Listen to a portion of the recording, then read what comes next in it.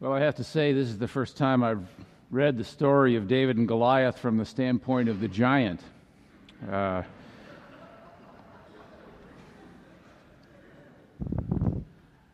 story this morning is embedded in the larger story of David and Goliath. This is the story of David's arrival at the camp where his three older brothers were stationed with the army, and where every day this Philistine giant Goliath would come out and taunt the Israeli army. David took exception. His brothers were upset with him. But the king, Saul, heard about it, and then David suggested he was willing to go down and face the giant. So we pick up the story there. I invite you to listen for God's word. When the words that David spoke were heard, they repeated them before Saul, and he sent for him. And David said to Saul, "Let no one's heart fall because of him. Your servant will go and fight with this Philistine." Well, Saul said to David, "You're not able to go up against this Philistine to fight with him, for you're just a boy, and he's been a warrior from his youth." But David said to Saul, "Your servant used to keep the sheep for his father. And whenever a lion or a bear came and took a lamb from the flock, I went after it and struck it down, rescuing the lamb from its mouth. And if it turned against me, I would catch it by the jaw and strike it down and kill it. Your servant has killed both lions and bears, and this uncircumcised Philistine shall be like one of them, since he has defied the armies of the living God." David said, "The Lord who saved me from the paw of the lion and from the paw of the bear will save me from the hand of this Philistine." So Saul said to David, "Go, and may the Lord be with you." Saul clothed David with his armor. He put a bronze helmet on his head and clothed him with a coat of mail. David strapped Saul's sword over the armor, and he tried in vain to walk, for he was not used to them. And then David said to Saul, "I cannot walk with these, for I'm not used to them." So David removed them. Then he took his staff in his hand and chose 5 smooth stones from the wadi and put them in his shepherd's bag in the pouch. His sling was in his hand, and he drew near to the Philistine. This is the word of the Lord. Thanks be to God. Will you join me in prayer?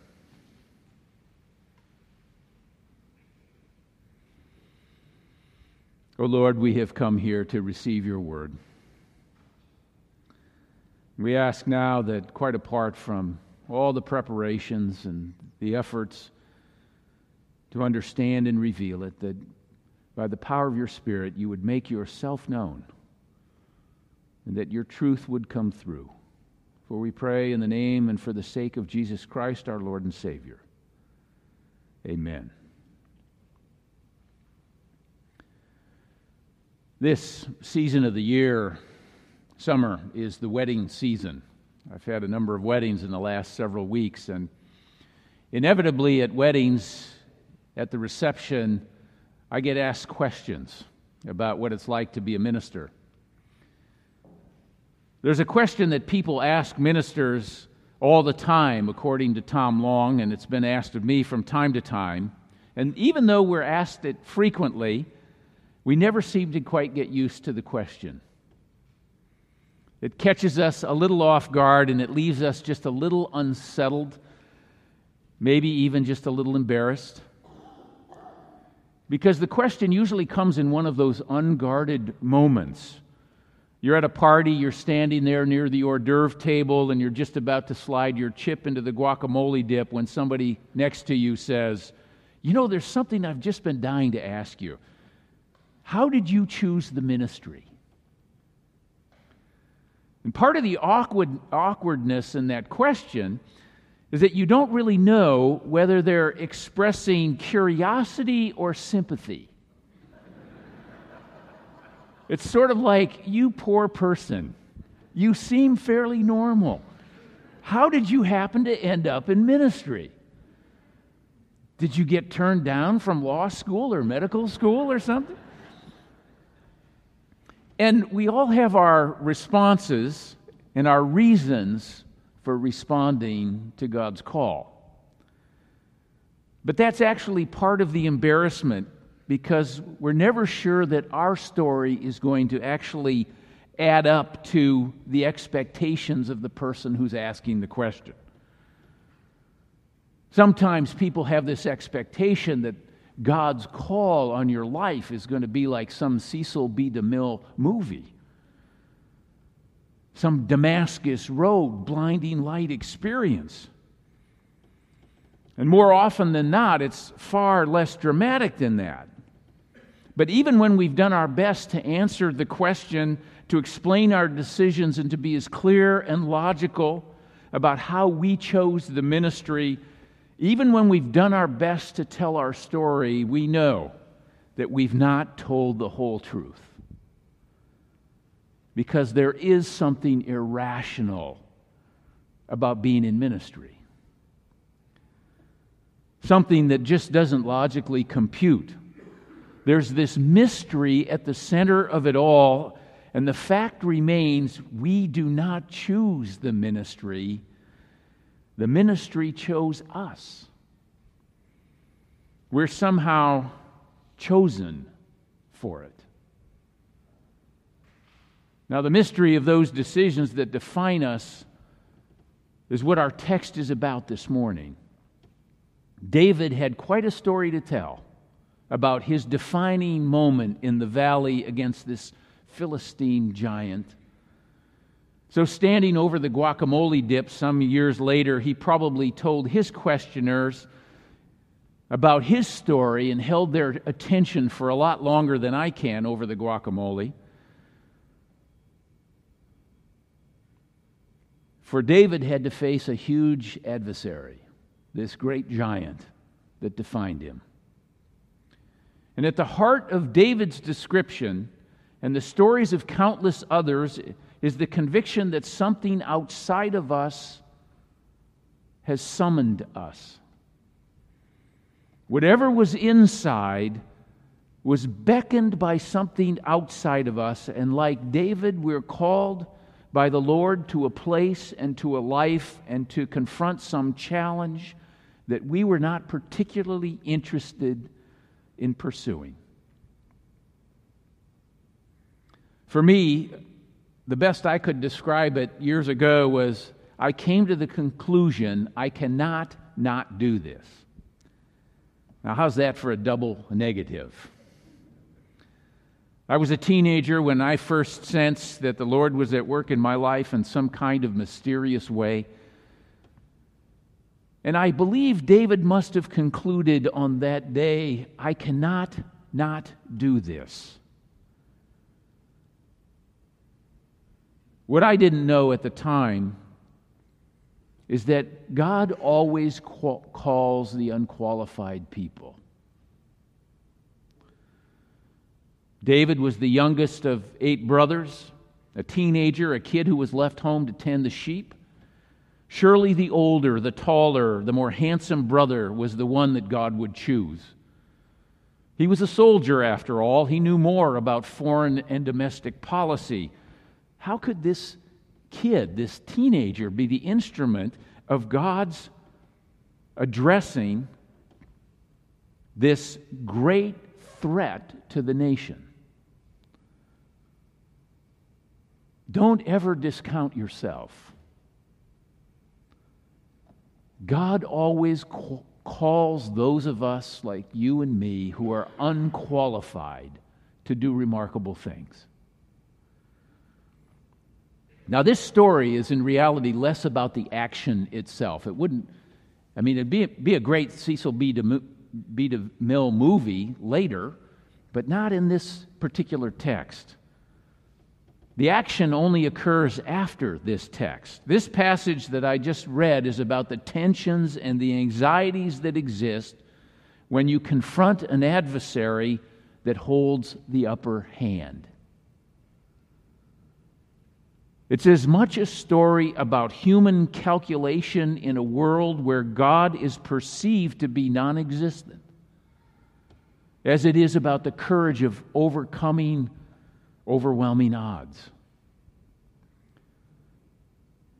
Any one of us who has faced cancer or Alzheimer's disease or an abuser or has had to challenge a boss or faced some injustice in the community knows about the anxieties and the tensions that exist when you're faced with a power dynamic that favors the adversary.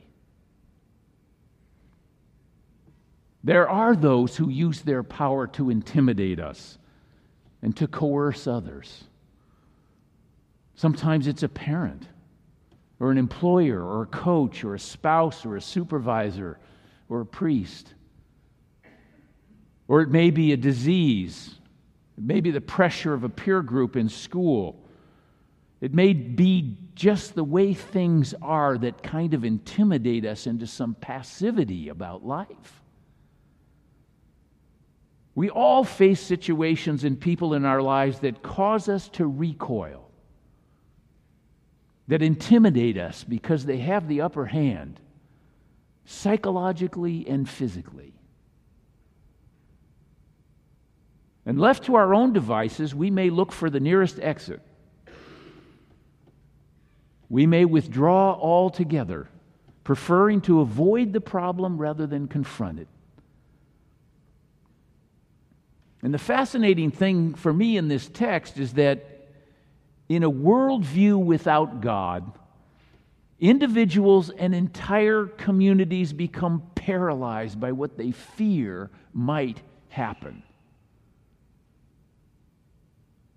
In sizing up the situation, they forgot to include the living God in their calculation. But not David. He had learned in small and insignificant ways of the faithfulness of God. And so he was prepared to step onto a much larger stage with a much larger adversary. You see, the story of David and Goliath is about unexpected outcomes and the shifting balance of power from those whose strength comes from their size and those whose strength comes from above. Life can never be weighed only in the scales of power and might. What comes from above outweighs what comes from below. And the story of David is an encouragement to everyone, especially young people, to approach life with faith and not fear. Because it is what is within our minds and hearts that limits us more than anything else. Every generation should be encouraged by this story of this teenager taking on the giant that paralyzed an entire nation with a strategy that never occurred to those who are supposed to know about such things. Can't you just imagine this shepherd boy wearing the king's sword and breastplate and helmet, hopelessly oversized? This will only get in my way. This only restricts my ability to get the job done. I love the way that for new generations, they forever find new ways to reject the attempts of their parents to instruct and assist them. Have any of you, like me, purchased anything on Amazon lately? Or gotten a ride with Uber? Some very interesting new developments that have occurred that are simpler ways of doing things. Now, according to Walter Brueggemann, this Old Testament scholar, there's a contrast in our story between the helpless Saul, who himself was about my size, and the triumphant David. Between the faithless and frightened troops and David's simple faith and boldness and lack of intimidation. Goliath's confidence in the story is based upon his size and his power, but David's is based upon the reality and the presence of God. So David only really appears to stand there armed only with his courage and faith and a few good stones. To the Philistines, he was unarmed, but to the faithful, he had behind him the resources of Almighty God. So the story contrasts the faithlessness of those who only see obstacles in life with the simple faith of an adolescent who perceives God is present, but God just hasn't weighed in on the situation yet. So in a world that is calculated only in terms of might makes right, and where those with the most power and strength are what matters most, individuals and complete armies become paralyzed in the face of uneven odds. What is it about a world understood only in terms of what's humanly possible that leaves us so unnerved and unable to confront the problems and deal with the issues that we face? David introduces into this narrative the idea that he and the people of God are not alone in facing dilemmas. God has not left them. God has not forsaken them. And the giant in front of them is no match for the God behind them.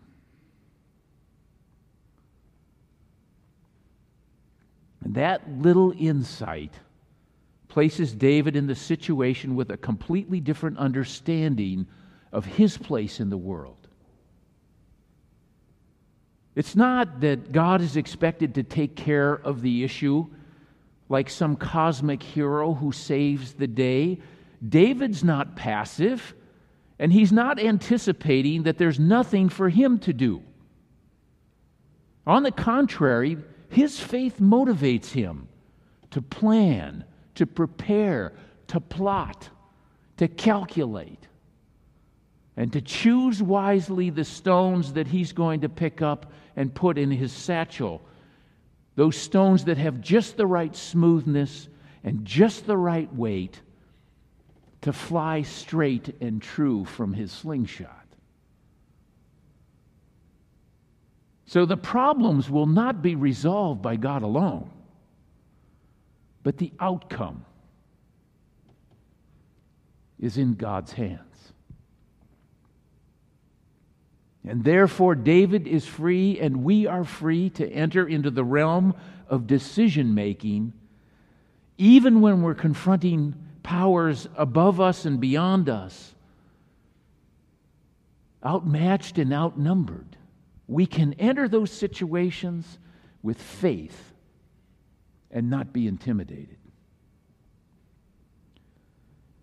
Whether the giants in your life and our lives are people or powers that we can't control, we can find faith and courage to confront what we fear and to entrust the outcome into the hands of God. We may not be able to reinvent our lives, but we can reinvent ourselves in life by God's grace and by God's guidance. Today, there's a movement in our culture to simplify life. You click around on the websites, and you'll find all sorts of advice on how to deaccumulate in your life. Reduce your stuff so you can live a more frictionless life. Be more with less is one of the chants I found. Hack away at the unessential is the advice from the deceased Bruce Lee. Declutter your life by owning less. Stop multitasking. Be debt-free. Limit negativity. Give back. Well, it seems to me that David understood this long ago as a teenager. He didn't need all the stuff they were trying to tell him he needed. It only weighed him down. It only restricted his movement. What he needed more than anything else was the courage that comes from faith. And then just a few good stones. I sometimes wonder how many of those good stones I've overlooked in my life because my gaze was fixed upon the armor I thought I needed. I've set out to build an arsenal of protection around myself and my family, complete with a lot of stuff and security systems to protect it all, and a diversified portfolio just in case there's a possible downturn in the economy. And David's story reminds me that life is lived best when we have the courage of our convictions and we're willing to face the challenges before us with the faith that God is still with us. Simple things like courage and kindness and integrity and character and honesty, these are the smooth stones, the most important weapons we need to face our giants. It's really not all that complicated. Now, armor is okay as far as it goes, but it won't save you. Only the Lord can do that. And all you really need is a few good stones and the courage that comes from faith in Christ. So what giant is intimidating you this morning? What adversary holds the upper hand in your life today?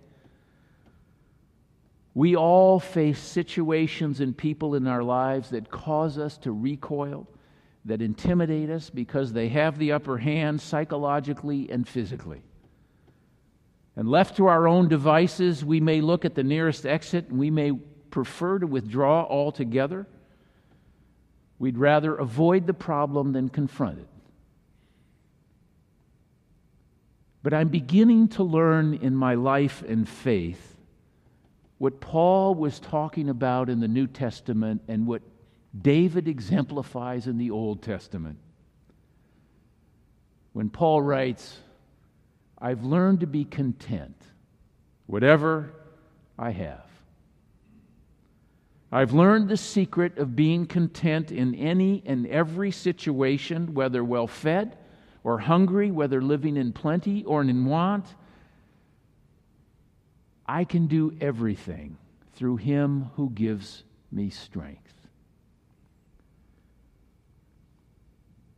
So maybe your story and David's story are really not all that different. Face the giants in your life and trust the outcome to God. And who knows? The next time you're at a party, standing near the hors d'oeuvre table, just about to slide your chip into the guacamole, and somebody asks you, there's something I've been dying to ask you.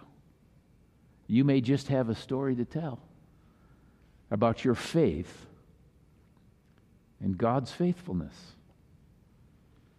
Thanks be to God. Amen.